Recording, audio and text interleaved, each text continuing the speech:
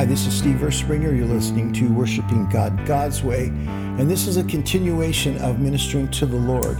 In the last podcast, we read Luke 17:7, where Jesus was talking to a person and says to them, if you have a servant out working in the field, plowing and taking care of sheep, if they were to come into your house and they relaxed at your table, would you not tell them to get up and go clean themselves up and come back and stand before that table and wait on the master there?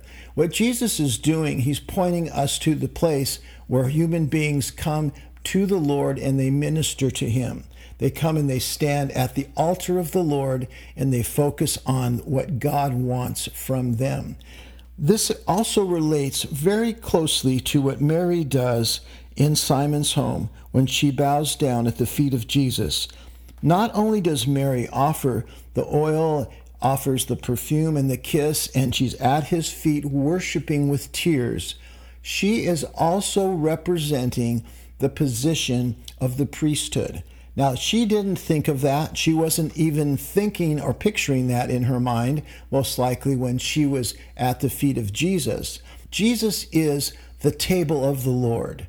And what I mean by that is when Moses built the Ark of the Covenant, that Ark of the Covenant and everything about it is a reflection, is a foreshadow of Jesus, down to the material that it was made of, where it went, what it did. And when it was handed to David, that specific altar, that Ark of the Covenant, brought life to the people. It was as if Jesus was bringing life to us, and that is a representation of the priesthood coming to that table.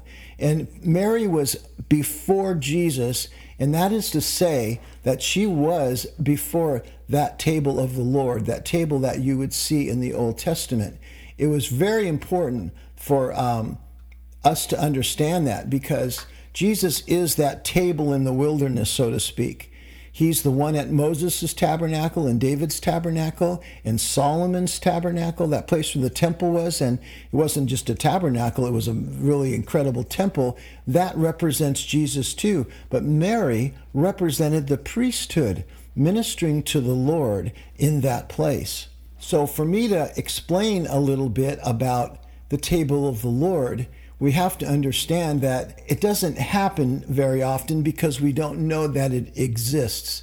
I can't tell you how many times that in churches that I've gone to where there are most of the people, a large amount of the people are sitting outside at a coffee shop somewhere provided by the church itself. Here, come and have coffee and tea, and you can sit and talk, and there's TV screens out there. You can watch the service from there. You can eat pastries and donuts, and you can listen and enjoy yourself. Well, that sounds all good and sounds like a way to draw people into your church service. But in that place, how many people are going into the meeting place and standing before the table of the Lord and ministering to him? Not very many. But in 1 Peter 2:5, it says that we are a royal priesthood. Within the context of just that small one little verse, we see that we have a larger role than just a listener.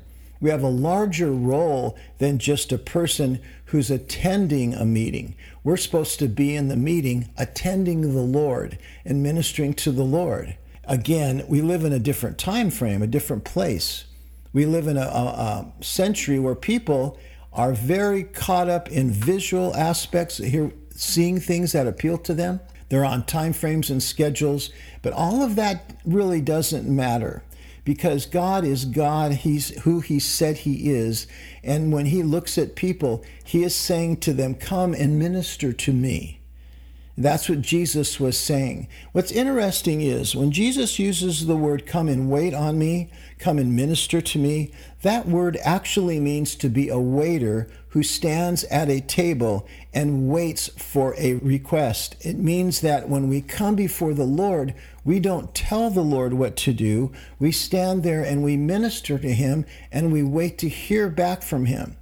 Now, when it comes to musicians, and this is why I'm being a little specific here, is because musicians have a specific ministry. They have a place where they can stand, and when they play, it's a ministry to the Lord. Remember David, and he was young, and Saul called him to his table. David came with his instrument and he began to play, and the demons left Saul and he felt better. That was a ministry, but that wasn't just a ministry to Saul. That was the results of David ministering to the Lord. It doesn't say that David ministered to Saul. It said that David played his harp to the Lord. That's what he was used to doing. So for musicians, if you are coming to the platform during a service and all you're focused on doing is what you read in Colossians 3:16, and I'll talk about that in a minute.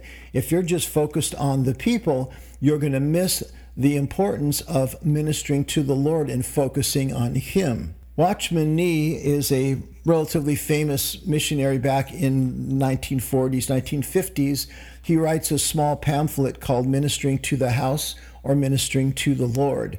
And he differentiates between the two. He talks about how people minister to people in the house, but they forget to minister to the Lord at the table of the Lord. And he uses Ezekiel 44 to discuss that topic.